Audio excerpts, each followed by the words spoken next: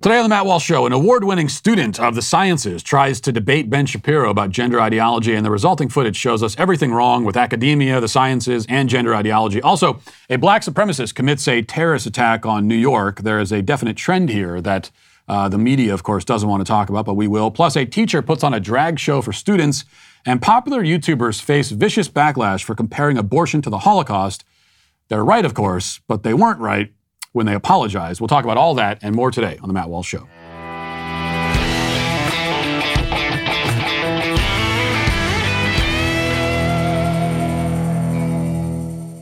You know, if you've been listening to my show for a while, you're probably familiar with one of our top sponsors, Rock Auto. Recently, my producer, McKenna, told me about her own experience shopping with Rock Auto and how great it was for her as a person who knows nothing about cars. It's a riveting story, so let me tell you about it. McKenna was carpooling with her boyfriend during an ice storm and turned on his windshield wipers before he got in the car to help get rid of the ice. But with this simple act, she destroyed his windshield wipers, and they had to drive in the rain with wipers that barely could wipe the rain away. During the drive to work, she figured it was worth checking rockauto.com to see if they had replacement options for the windshield wipers, and sure enough, she was able to buy some new windshield wipers for the car that are made to deal with ice and for a surprisingly reasonable price. So if you're like McKenna and need a quick fix, or if you need to do some major repairs, you should check out rockauto.com. Once you go to rockauto.com, a list will guide you through every single make and model and you could possibly imagine, and you'll find everything that you need at rockauto.com. It gives you a list of every part available for your vehicle. Included with the part descriptions are photos and specs so you can feel confident that you're choosing the correct parts. So go to rockauto.com for your auto part needs today and write Walsh in their How Did You Hear About Us box so they know that I'm the one that sent you. That's rockauto.com to shop for your auto part needs today. So I noticed last night that Ben Shapiro was trending on social media, and as I clicked on his name to find out what he had done this time, I immediately learned from many left-wing accounts that he had been apparently totally owned and demolished and destroyed in a debate with a college student during the Q&A portion of his speech at UNC Greensboro this week. Now, I confess that I was a little biased, maybe, but I was skeptical of this claim for many obvious reasons. Then I went and watched the trending video in question, and I discovered that my skepticism was certainly justified, to put it mildly. More than that, in fact, the exchange encapsulates nearly everything that's wrong with the left's approach to debate in general and debate about gender ideology in particular. These flaws are only further underscored by the fact that the left is hailing and applauding the college student, in spite of the fact that he, by any objective measure, and speaking now scientifically, made an absolute ass of himself. But don't take my word for it. Let's go to the tape and watch some of this. I'm a mathematician and a physicist here, a double major, and I also just won the most prestigious award in the country to pursue research at any institution I want, the National Science Foundation Graduate Research Fellowship. So I think I'm pretty, qualified to say that most of what you're saying is based on, old data. But my question to you, and so I want you all to, realize that. Last month, but sure. For example, gender identity disorder, that's the DSM-4, bro. We use the DSM-5 now for psychologists to be able to talk about... I literally cited the DSM-5 in the speech, and it's called gender dysphoria, which is the term that I use throughout the speech, not gender identity disorder. You sound like a bozo, bro. And you get no and you can't even make your wife, bro, so what's good? Now, a couple of things here before we watch the rest of the clip. First of all, the kid makes a number of false and confused claims right off the bat, but rather than let Ben correct the record, he interrupts, calls Ben a bozo, because those are the insults that kids are using these days, apparently, and makes an obscene comment about Ben's wife. Now, we saw how Will Smith reacted to a comment about his own wife, and we saw that Smith was largely defended by the left for reacting that way, but Chris Rock didn't deserve to be smacked in the face for making such an incredibly mild joke. This kid, on the other hand, actually does deserve the Chris Rock treatment. I mean, you don't talk about a man's wife that way. I understand why Ben didn't climb down from the stage and up into the stands and try to commit assault during the YAF event, of course, but my point is simply that this is a kid who needs to learn to watch his mouth. I mean, something has gone seriously wrong in society when a young man feels comfortable speaking that way to another man about that man's wife. And one of these days, he's going to run his mouth to someone who is not standing on stage with cameras all around, and he'll learn his manners the hard way. Also, before devolving in almost immediately into ad hominems, he begins by listing his credentials. The credentials are, of course, completely irrelevant to the conversation and will not make his wrongness magically right. And that's not to say that he's lying about the credentials, though. The most concerning and disturbing thing is that he is not, apparently. The North State Journal, a newspaper in North Carolina, they looked into this, and here's what they found. Quote, One UNCG student who got to ask a question boasted about being a mathematician and a physicist and recently winning a prestigious National Science Foundation Graduate Research Fellowship Award. The fellowship, which is NSF says is the oldest graduate fellowship of its kind, spans 5 years, including 3 years of an annual stipend of $34,000 and a cost of education allowance of $12,000 paid to the institution. A search of the awardee list located 4 students, but only one individual, Quentin Hosea Merritt, matched the questioner's description and received an award in Physics and Astronomy, Quantum Information Science for 2022. North State Journal reached out to UNCG for comment but did not receive a response by publication time. Additionally, the Twitter account for the physics department limited who can see their tweets after our reporter questioned them about Merritt. So apparently the kid with the bad haircut who thinks you're a bozo is an argument and who accuses a father of 3 of being a virgin and who thinks women have penises and who couldn't even be bothered to wear a shirt to the event has indeed received a prestigious academic award. Now, rather than this fact causing us to see the stupid kid in a better light, it should cause us to see academia in an even worse light than we did before, which frankly, in my case, I didn't think was possible. Now, let's return to the clip and see what else Sideshow Bob has to say.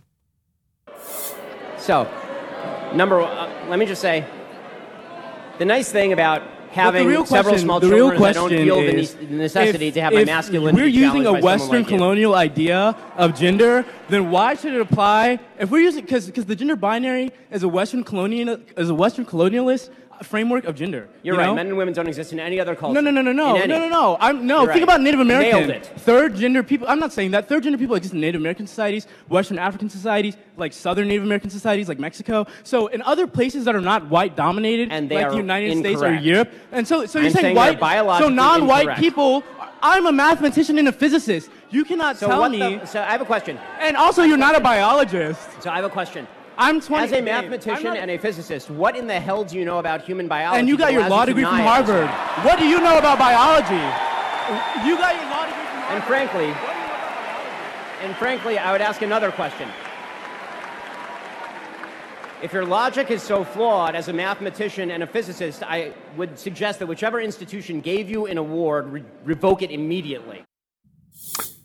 I'm a mathematician and a physicist, he screams while making one erroneous and incoherent claim after another. He says that the gender binary is a Western colonial idea. Now, even if this were an accurate claim, if it were somehow true that Western colonialists were the first ones to realize that men and women exist, that wouldn't in and of itself disprove the gender binary. On the contrary, in fact, it would just be one more great and true thing that Western colonialists introduced to the world. It'd be another W for Western colonialism, I guess.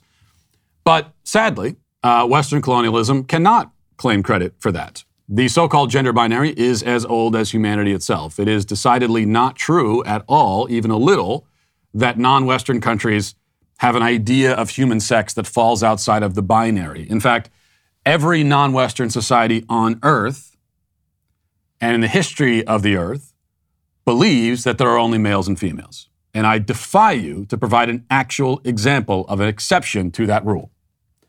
Now, they may, in some cases, have some version of cross-dressing or what we would call gender bending or whatever, but they don't believe that men can actually be women. The claim made by this leftist and by almost every leftist is the idea that the idea that men have penises is uniquely Western. Now, if that were true, you should be able to travel outside of the Western world and find hundreds of cultures that believe women can have penises.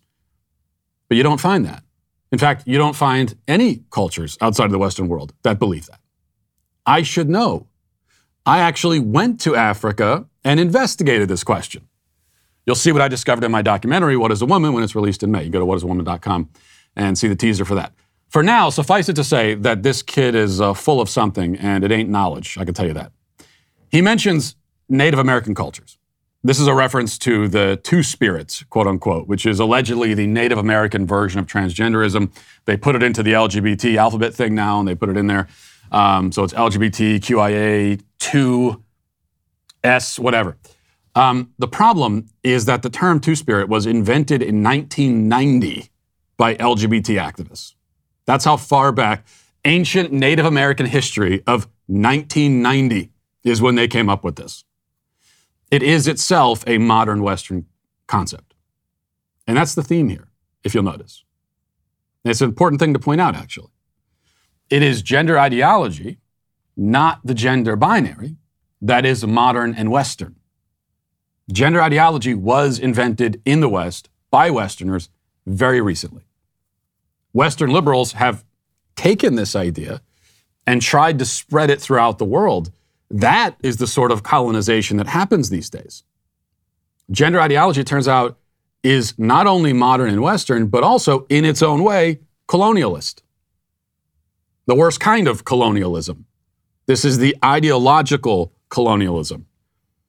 As the left, as you know, liberals in the West try to ideologically colonize the globe. They may not be planting the flag of a nation, although that happens as well, but no, instead they plant the gay pride flag. And that's the kind of colonization that happens. So this kid was on exactly the opposite side of the truth. Upside down, backwards, incoherent, angry, stupid, confused, and yet an award-winning academic. It is terrifying to consider how often all of those things tend to go together. Now let's get to our 5 headlines.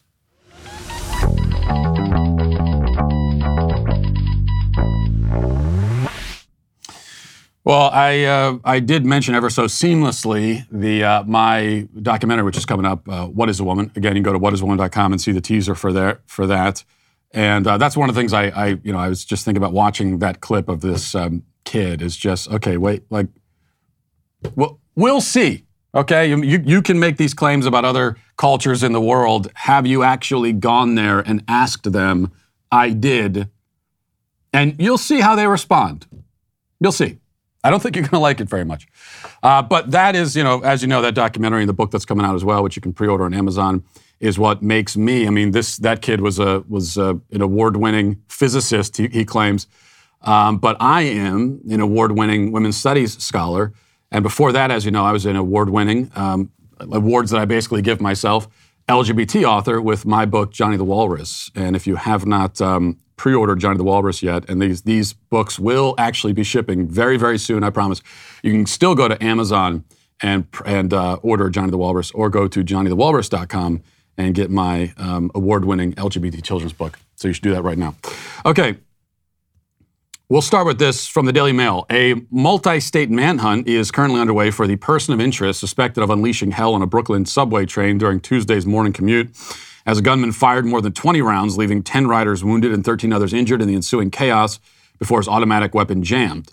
The NYPD released photos of Frank James, 62, who rented an abandoned U-Haul that's linked to the shooting scene and who has made concerning, quote-unquote, threats against New York City Mayor Eric Adams, and railed against the city's homelessness crisis.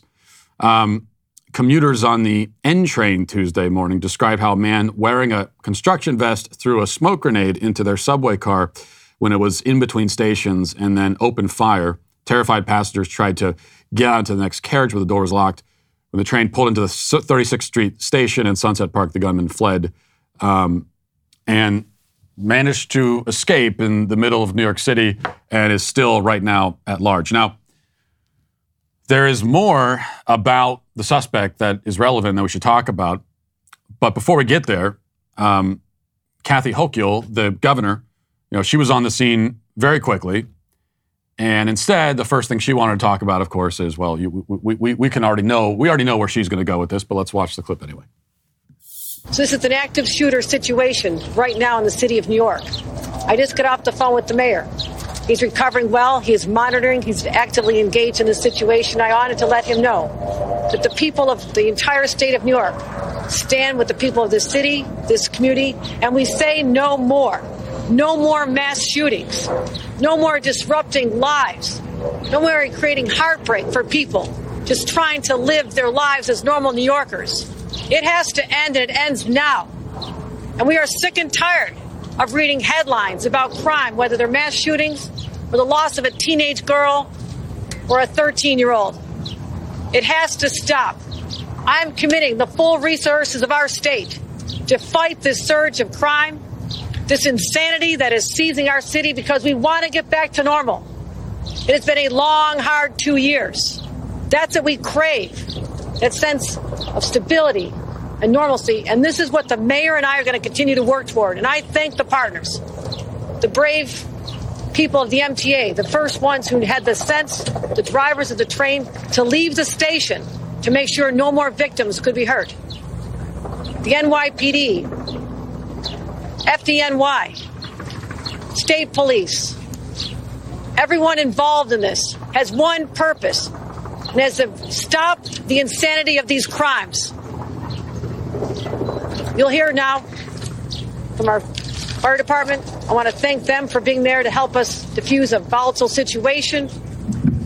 But we'll be giving continued reports as this day unfolds. Again, we ask everyone to be careful, be cautious, report what you see. These people are so incompetent. And of course, Kathy Hochul is not going to be able to rise to a moment like this because she's just a perpetually failed politician who's managed to fail her way up and ended up with the governorship without being elected to it. So she's totally unprepared for this, and she's rambling basically incoherently. What is it? We're tired of the insanity of these crimes in the last 2 years. The last 2 years? What? You're roping COVID into it? What does that have to do with anything? And then she said, no more mass shootings. Of course, that is her gesturing towards, in a not so subtle way, gun control. And she's allowing the media and everybody else on the left to make that connection more explicit, which of course they did right away. This is why we need gun control. Even though they already have strict gun laws in New York, and that obviously did not prevent this from happening. And the other thing too is this scumbag is still on the loose right now. Okay, he's still out there. He's at large right now, and certainly at the time when that speech was given. So we don't want to hear right now about your plans to stop mass shootings in general. What about this specific situation? What do you have for that? Because we know that what they always want to do is they want to make it about gun control. They want to use every crisis to their political benefit, of course. But the other thing that happens in the midst of that is that we take these specific situations, which had specific causes and which need to be addressed in specific ways, and then you broaden it and you turn it into this kind of abstract thing of what are we going to do about mass shootings and just like violence in general. Now, before we hear, instead of immediately going to that, why don't you tell us how you're going to catch this actual guy who's on the loose? Because that should be your first priority. And actually, the first priority before catching him would have been to stop him from doing it in the first place, which it seems like you should have been able to do because, as is so often the case with these mass killers, or in this case, attempted killers, he was known to law enforcement. So journalist Andy Ngo has some more information about Frank James, and just reading from his Twitter thread where he's compiling a lot of this stuff, and and bringing things to light that the media does, of course, is not going to tell us about. Would prefer if we didn't know. But this is what Andy Ngo has. He says, NYPD named Frank James as a person of interest in the Brooklyn mass shooting. I looked into social media like the Waukesha suspect and the Louisville BLM activist who allegedly tried to assassinate a mayoral candidate. He appeared to be a fan of black nationalism. And then he's got a whole bunch of posts from this guy. I mean, Frank James was all over social media. He was all over YouTube, being very explicit about the fact that he's, about his racist feelings about white people and also his violent tendencies and the fact that he wanted to kill people. Says Frank James, the Brooklyn mass shooting person of interest, made disturbing posts recently suggesting he was going to kill people. Some more social media posts by Frank James. And there's a whole bunch of posts of him talking about how he wants to kill people, that he hates white people. And there's also, as I said, he had a YouTube channel where he was pretty open about the fact that he despised white people. So here's just one example of one of this guy's YouTube videos where he's complaining about the fact that Ketanji Jackson married a white man. Let's watch this. I had no idea with that African name that she would be married to a white man. One of my subscribers brought that to my attention. Yeah. Our black sister, Supreme Court Justice, power to the people, is married to a white man. You see this fucking picture? I don't believe this shit. Oh, God. Wait a minute. This is the motherfucker right there. There he is, right? White man. Black sister. Ketanji Taylor. Married to a white man. Okay, so there's that. There's also a video that Andy No posted of it. We don't need to play, but he's walking down the street in New York City and just shouting at white people and also Asian people as well. Just kind of shouting at them and calling them all evil and racial slurs and all the rest of it. So now, so we know that this is very clear from his social media posts.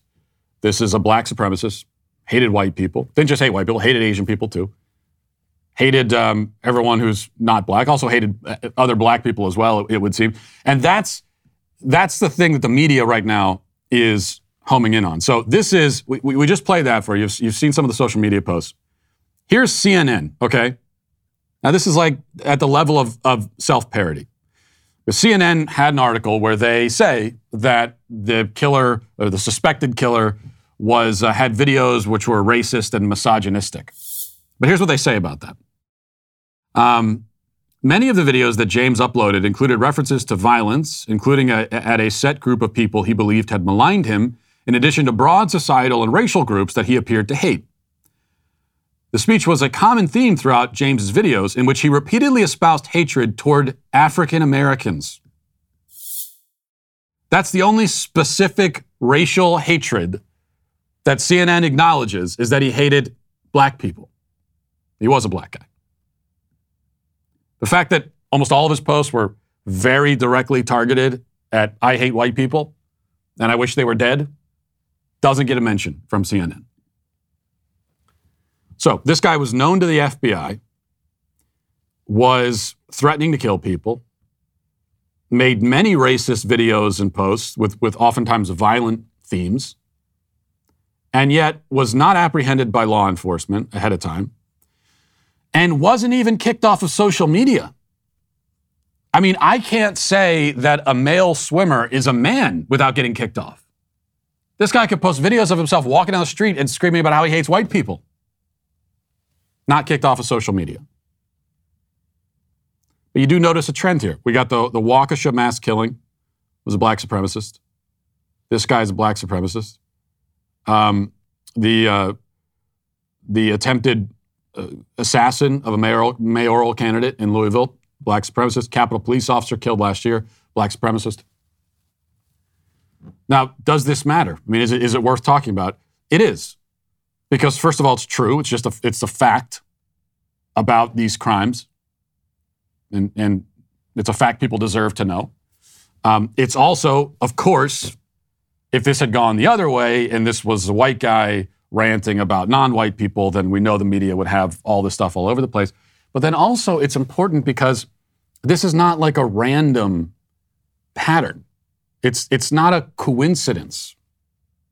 I don't see how it's a coincidence that we live in a culture right now where it is acceptable to hate white people, and kids are having this, even at very young ages, are having this ingrained into their minds that white people are evil and responsible for all the evils in the world. There is this constant fomenting of hatred towards white people, and not just hatred, but also paranoia about white people. And then what do you see? You see these mass violent crimes targeting white people. Might we draw a connection? Is it possible that these things are being encouraged, and that people who are already mentally unbalanced, they're hearing all of this stuff about how white people are evil, and they're being given a welcoming environment to express and kind of dive deeper into their own hatreds? Might we draw that connection? I think we can. Well, we can, but on a mainstream level, the connection isn't going to happen because this story is going to fall out of the headlines. It's already on its way out of the headlines a day later. And I can guarantee you by the end of the week, unless there's some new update, they catch the guy or something, but barring that, By the end of the week, this is not even on, it's not even on the homepage of CNN. And I'm being optimistic by saying it'll take to the end of the week. Probably by later today, if not tomorrow, it's gone. I mean, look at the Waukesha terrorist attack. Many people were killed in that attack. Thank God so far no one's died here. And they were able to erase that in 24 hours. A child was killed, run over by a car during a parade. 24 hours later, it's like it never happened. So that's what they're going to do here, because they have no interest in talking about the mainstreaming of anti-white hatred and how that might be contributing to these kinds of violent events. They don't want to talk about that. And also people in the media, they don't really care if white people are the victims of violence. They're not concerned about that.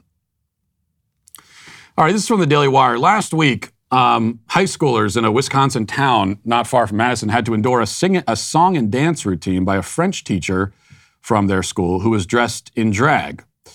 Shannon Valladolid, the district's director of information public relations, reportedly admitted that staff performances are vetted by the high school's teaching faculty.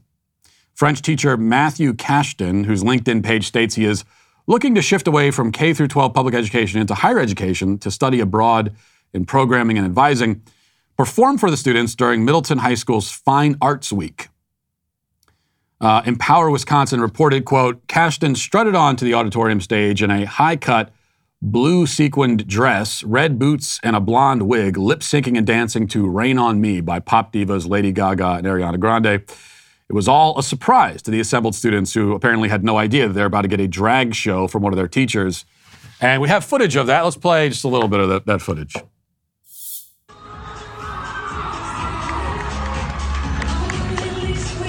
What the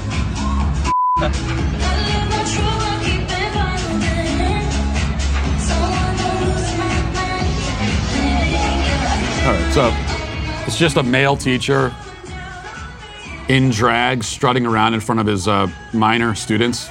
No problem there at all. And this is how, I mean, just think about how, like, aside from the perversion and the degeneracy involved here, just the gall and the bull. Can we turn this off? Just turn it off. I can't look at it anymore.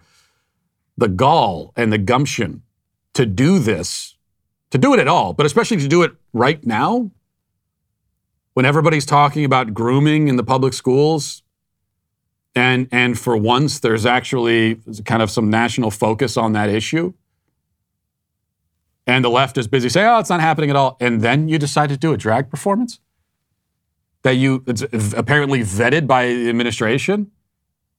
They saw this plan and said, oh yeah, sounds good, let's do that. Obviously knowing that this video is going to end up online. It's not going to be a secret. Nothing is, especially not that. But they don't, speaking of not caring, they just don't care. From the school system, their attitude is, hey, these are our kids, not yours. You can complain about it all you want. What are you going to do? Pull your kids out and homeschool them? We know most of you probably won't, so complain all you want. That's their attitude. A Middleton Cross Plains area school's parent alerted radio host Vicki McKenna in an email about this, writing, quote, I send my children to school and entrust them to teachers that I have to believe are professionals who won't destroy their innocence for their own pleasure.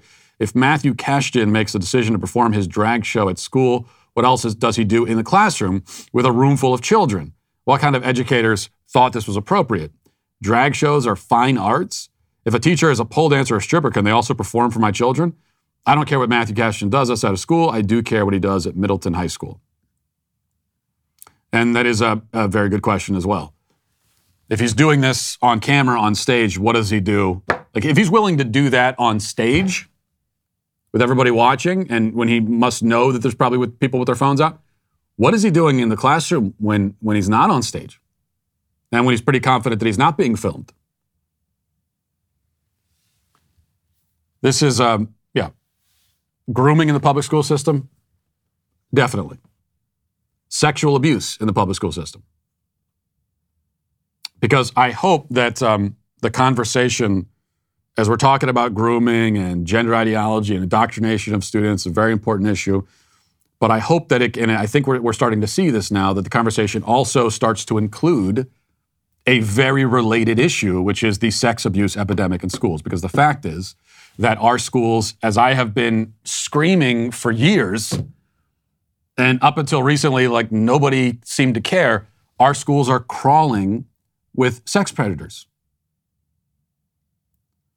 with perverts. And there's a reason why these people want so desperately to talk to kids about sex. I mean, there's no reason why you would want to put on women's clothes and strut around on stage in front of kids, other than you're a predator. And this has been a problem in the school system for years and for decades.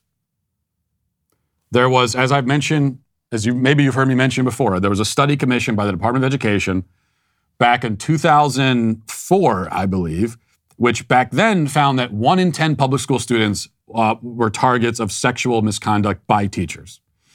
Now that works out to about 5 million victims at any given time. And this was a Department of Education. This isn't some right-wing propaganda outlet. This is the Department of Education did their own study and said, yeah, this is a problem. Back in 2004, they were at least willing to be honest about it. It's probably not the case now. So that's 5 million victims there, about 4 to 5 million victims. And out of that number, 3 million experienced actual sexual assault. Sexual misconduct, that includes sexual harassment, inappropriate conversations between teachers and students, which is bad enough. But it also includes actual physical sexual assault by teachers. And if you look at those numbers from the Department of Education, that's about 3 million victims, which means the epidemic in our schools is at least 100 times worse than the scandal in the Catholic Church, although it's gotten 100 times less attention. And those numbers are from over 15 years ago. Do we think that it's gotten better magically since then?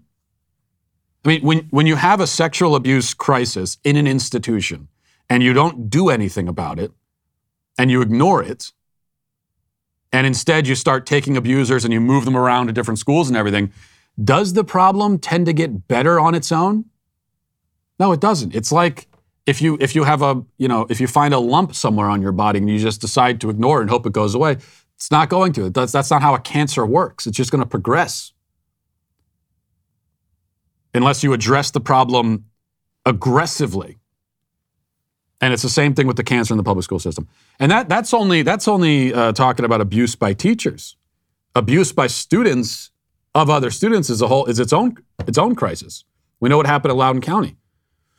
The AP, again, back when some of these institutions were willing to be a little bit honest about this, the AP did a report on this a few years ago, and at that time they found that there was 17,000 cases just at that time of student-on-student abuse in a 4-year period leading up to that report.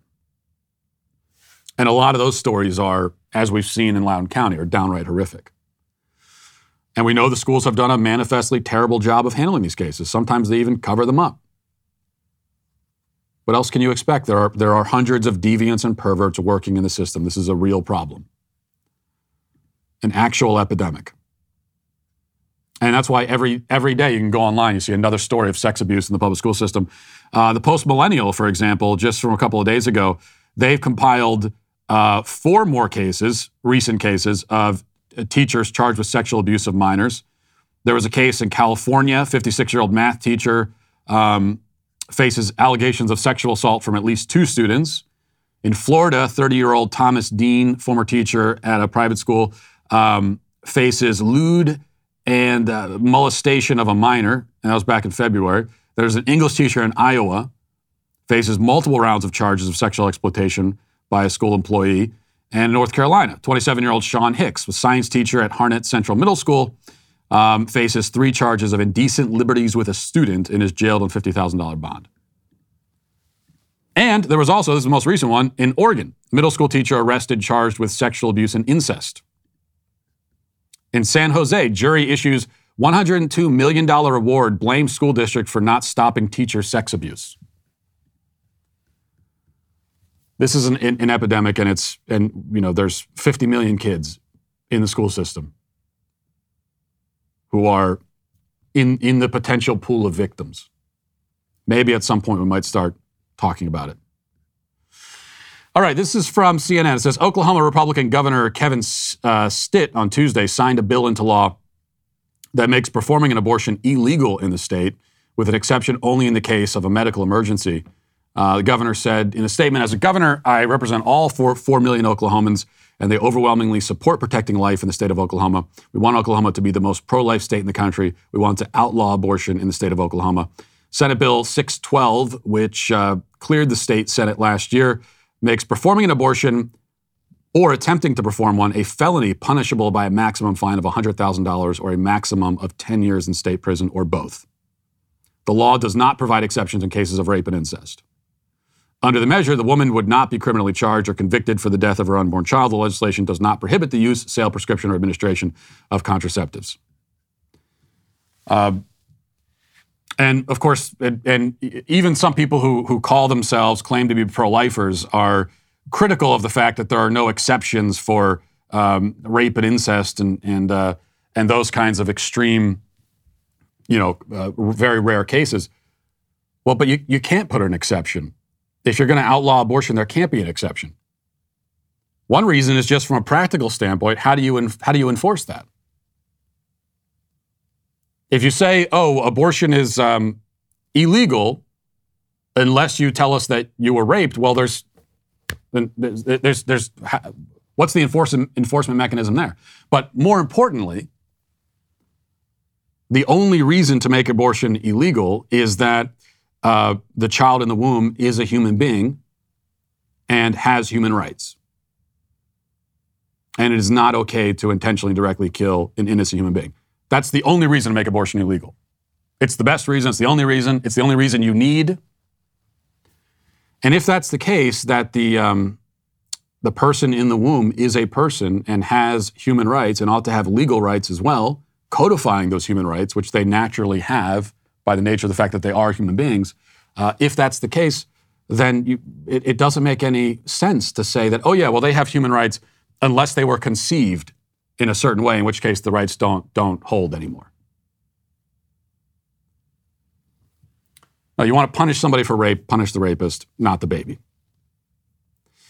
But we're starting to see this more and more from some in the Republican Party, going on offense more. We know what's happening in Florida and some other states as well, whether it's the gender issue or abortion.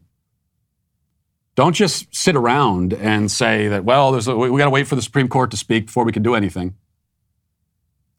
No, if you're pro-life, then you believe that actual human beings, children, are being systematically slaughtered in this country, which means you have to do everything in your power to stop it. And let the other side challenge you, let them take you to court, do whatever they're going to do. You're under no obligation to respect Roe v. Wade. Roe v. Wade holds no moral weight whatsoever. It's not legitimate. It's not morally legitimate, which means that if you're the governor of the state, if you're a state legislator, you can ignore it and just do what you're going to do. Let them take you to court over it, which is what they're doing in Oklahoma, which is exactly what they should do. All right, one other thing. This is just some good news, more good news actually, from CNBC. Fewer than 10,000 people are using CNN Plus on a daily basis 2 weeks into its existence, according to people familiar with the matter. People spoke with CNBC on the condition of anonymity. CNN Plus, that's their streaming service. It launched on March 29th. The subscription news streaming service, which charges $5.99 a month or about $60 annually, only became available on Roku on Monday. Still is available on Android TV. And right now, it's a big crisis at CNN because they've got 10,000 people using their streaming service. Which, I mean, at least that's more people than watch their normal network programming, especially when you take airports out of the equation. So you could look at it from a positive angle like that, I guess. But also not a surprise. You actually have to give people a reason to subscribe. You have to give them content that they want to see, which I think CNN, they tended to neglect that part of this equation. Let's get now to the comment section. Who makes a Twitter mob fly off the handle with rage? Who's to blame? It's a sweet baby game. Nick C. says, I love how Matt's segues between topics are usually just him staring silently at the camera for a couple of seconds. Alex says, from the previous show, I was almost diagnosed with ADHD, but my parents came in and said, no, you're not going to go on drugs because you don't fix a 5-year-old kid's unwillingness to sit down in a classroom for 8 hours a day with pills. Well, I'm glad that your parents at least saw that. I wish that more parents would, because the fact that a young child has difficulty sitting still in a public school environment, that's not an indication that there's anything wrong with them. As I always say, that's if there's something wrong here, if there's a disorder, it's in the system itself that expects kids to learn that way, because most kids cannot, and especially boys cannot learn that way. If you just sit them down at a desk for 7 or 8 hours a day and give them busy work to complete, there's a minority of kids, and most of them girls, who can thrive in that environment. But it's a very specific sort of environment that presents challenges to most people. I couldn't even do it now at this age. But kids, especially boys, can. Doesn't mean that they're disordered. It means that there's a problem with the system itself. Anna says, why can't we flip the why do you even care argument around? I'm a woman. If a trans person called me a man, I wouldn't care. So why do they even care? Yeah, I mean, that's an important point. It's the same thing for me. Like, if I'm a man, I'm aware that I'm a man. I'm quite confident in that. I don't depend on anybody else affirming me in my manhood. And so if somebody said that I was a woman, I would just, it would be embarrassing for them to say that. It wouldn't cause any kind of crisis for me. I wouldn't have any identity crisis because they said that. It wouldn't cause me to plunge into despair, anything like that. Because I know who I am, and you, Anna, know who you are. But we find this is part of gender ideology, is that your identity is a very tenuous thing, and it requires that in order for it to kind of be held up intact, it requires that everyone around you constantly affirm it. And if one person fails to affirm it, then the whole thing shatters to pieces. And that should probably tell you something about your perception of yourself, which is that it's probably not exactly accurate. Let's see. Meredith says, or rather, Cool Papa J Magic says, just in case any of you didn't know, separation of church and state was meant to prevent the state from influencing the church, not the other way around. That is actually accurate. That's how it was originally used when Thomas Jefferson used it in his letter that he wrote to the Baptists. It was the concern that if church and state intermingle, it's not that it's going to cause corruption of the state, but it will cause corruption of the church. A little historical note that I think is important. And Joyful Catholicism says, Matt, I've been adding, if you think Matt Walsh from the Daily Wire is hilarious, we'll probably get along just fine to all of my online dating profiles. It's been a great conversation starter. Thanks for all your help. Wish me luck in finding a good Catholic man. I do like that. I think that's good. I think maybe go a little bit farther. Requiring your date to make an SBG loyalty pledge is probably the way to go. And the good thing is it'll really whittle down your candidates. I mean, really whittle them down a lot. You'll probably scare away like 99% who will have no idea what you're talking about. But that makes selection a lot simpler. So that's the good thing. Well, there's no question that leftism has been a disaster. I am opposed to leftism. I don't know if you noticed that yet, but that's a little known fact about me. That's why we're discussing it all on a very special episode of Backstage tonight. Not only will your favorite Daily Wire host be there to break down the current state of our country, but we'll also be welcoming a special guest. That's why you should tune in to catch an all-new episode of us discussing what's happening and how we're actively fighting it on Backstage tonight with myself, Ben Shapiro, Jeremy Boring, Michael Knowles, and Andrew Klavan. It streams tonight at 7 o'clock Eastern, 6 p.m. Central on dailywire.com and our YouTube channel, Daily Wire. Don't miss it. And if you're not a member yet, time is running out to head to dailywire.com/subscribe and use code BUILDTHEFUTURE for 45% off your membership. This offer ends tomorrow, so don't miss out. Now let's get to our daily cancellation. Cole and Savannah LeBrant are a husband and wife duo, parents of 3 kids, extremely successful YouTubers. Their channel, The LeBrant Fam, it's called, has over 13 million subscribers. Most of their videos are dedicated to marriage, family life, other crowd-pleasing kinds of topics. which have earned them a large mainstream audience comprised of people from all across the political spectrum. And so it took real courage then to upload their latest video, which is a 38-minute documentary titled simply Abortion. In the video, they correctly dub abortion the world's most deadly killer, and they compare abortion, the abortion death toll, to all of the worst genocides in history, including the Rwandan genocide, the Cambodian genocide, the Holocaust. The 60 million deaths from abortion far outstrip the other three combined, times 3. They interview doctors, pro-life activists, medical professionals, and others about the topic. They also say that the money they raise from the video, which should be a pretty substantial sum as it already has 2 million views, they're going to give that money to a pregnancy center. So this is all, again, quite courageous, admirable, and true. And if we know anything about our culture, it's that if you do something courageous, admirable, and true, then you're guaranteed to be ripped to shreds for it, which is indeed what Cole and Savannah have experienced. Media outlets like the Daily Mail have fanned the outrage flames with headlines like this: sickening YouTube star couple is slammed for comparing abortion to the Holocaust and branding it the world's most deadly killer. Meanwhile, leftist blogs like Jezebel have been even more direct. YouTube couple shares disgusting video comparing abortion to the Holocaust. The LeBrant fam, who have more than 13 million subscribers, posted anti-abortion propaganda that left viewers enraged and questioning why YouTube allowed it. Now, YouTube is allowing it, quote unquote, for now, but their video has apparently already been taken down by Instagram, so Instagram isn't allowing it. As for the enraged viewers, that is true as well.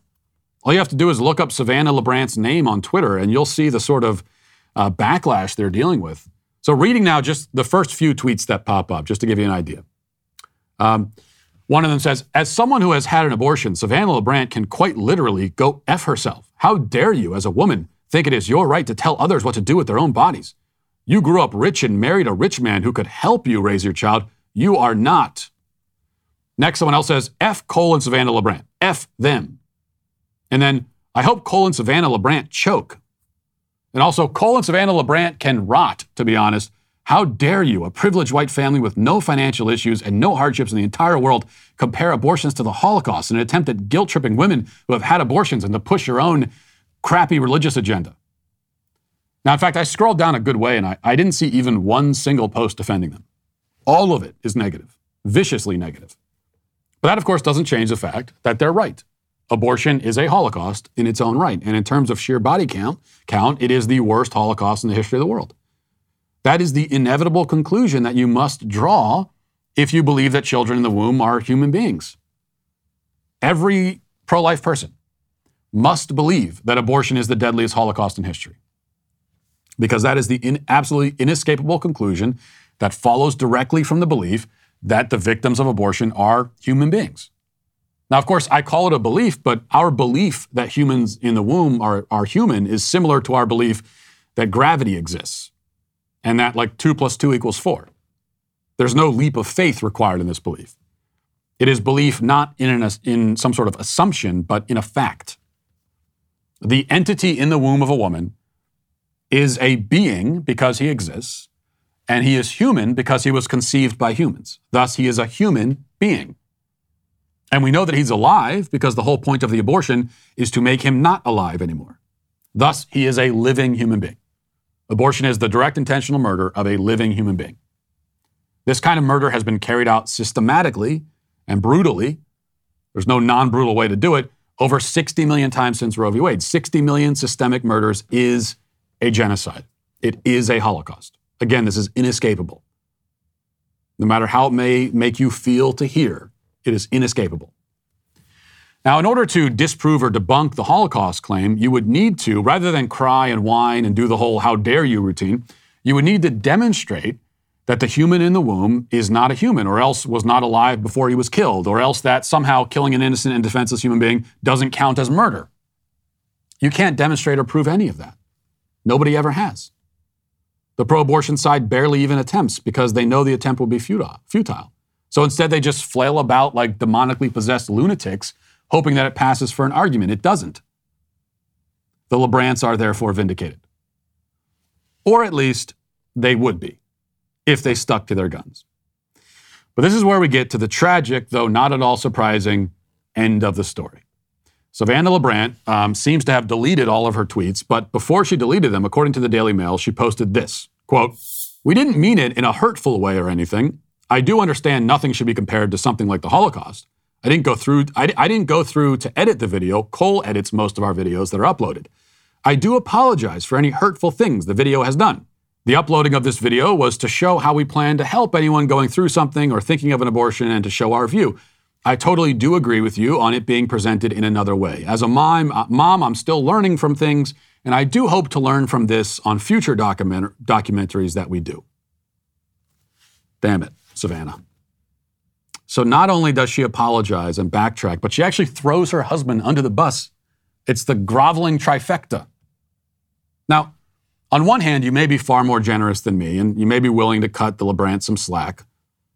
They were facing an onslaught of attacks.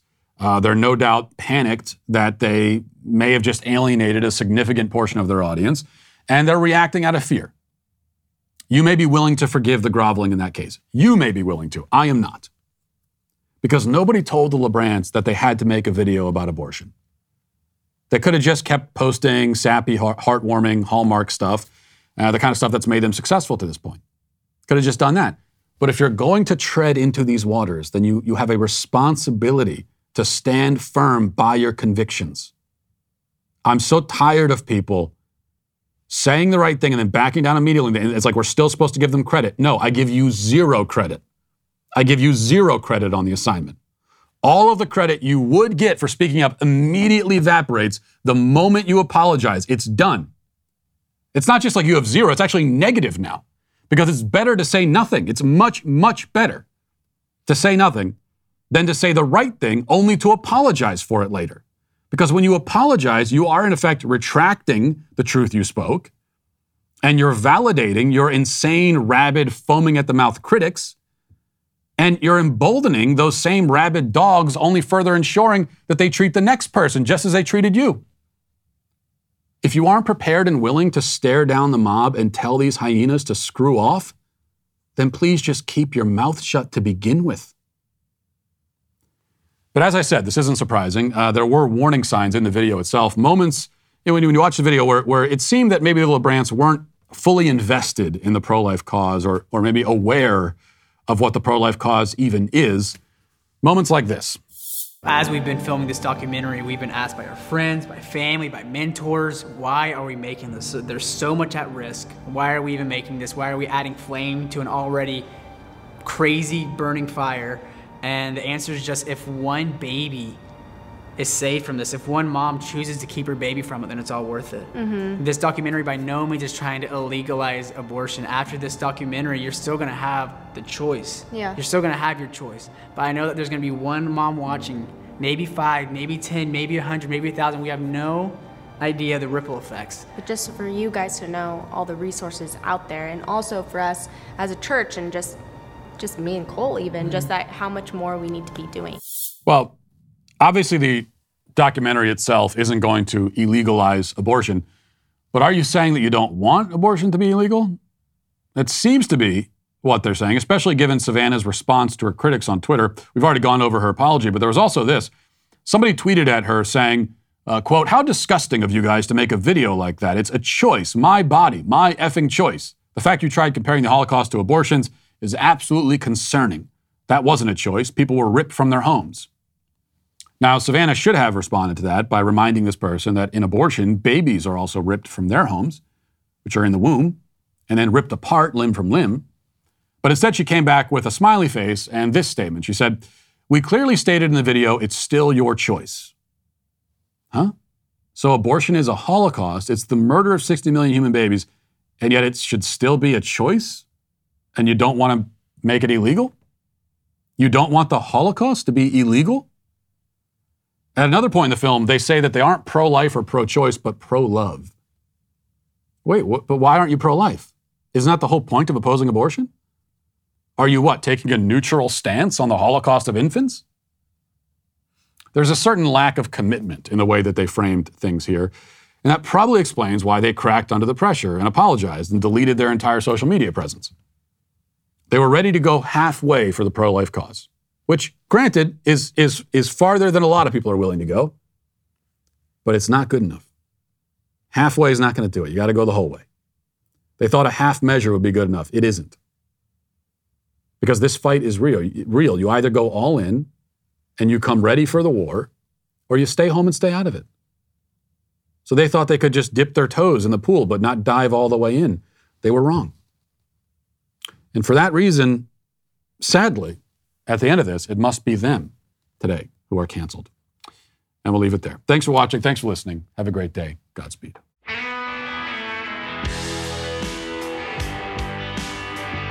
Well, if you enjoyed this episode, don't forget to subscribe. And if you want to help spread the word, please give us a 5-star review. Also, tell your friends to subscribe as well. We're available on Apple Podcasts, Spotify, wherever you listen to podcasts, we're there. Also, be sure to check out the other Daily Wire podcasts, including The Ben Shapiro Show, Michael Knowles Show, The Andrew Klavan Show.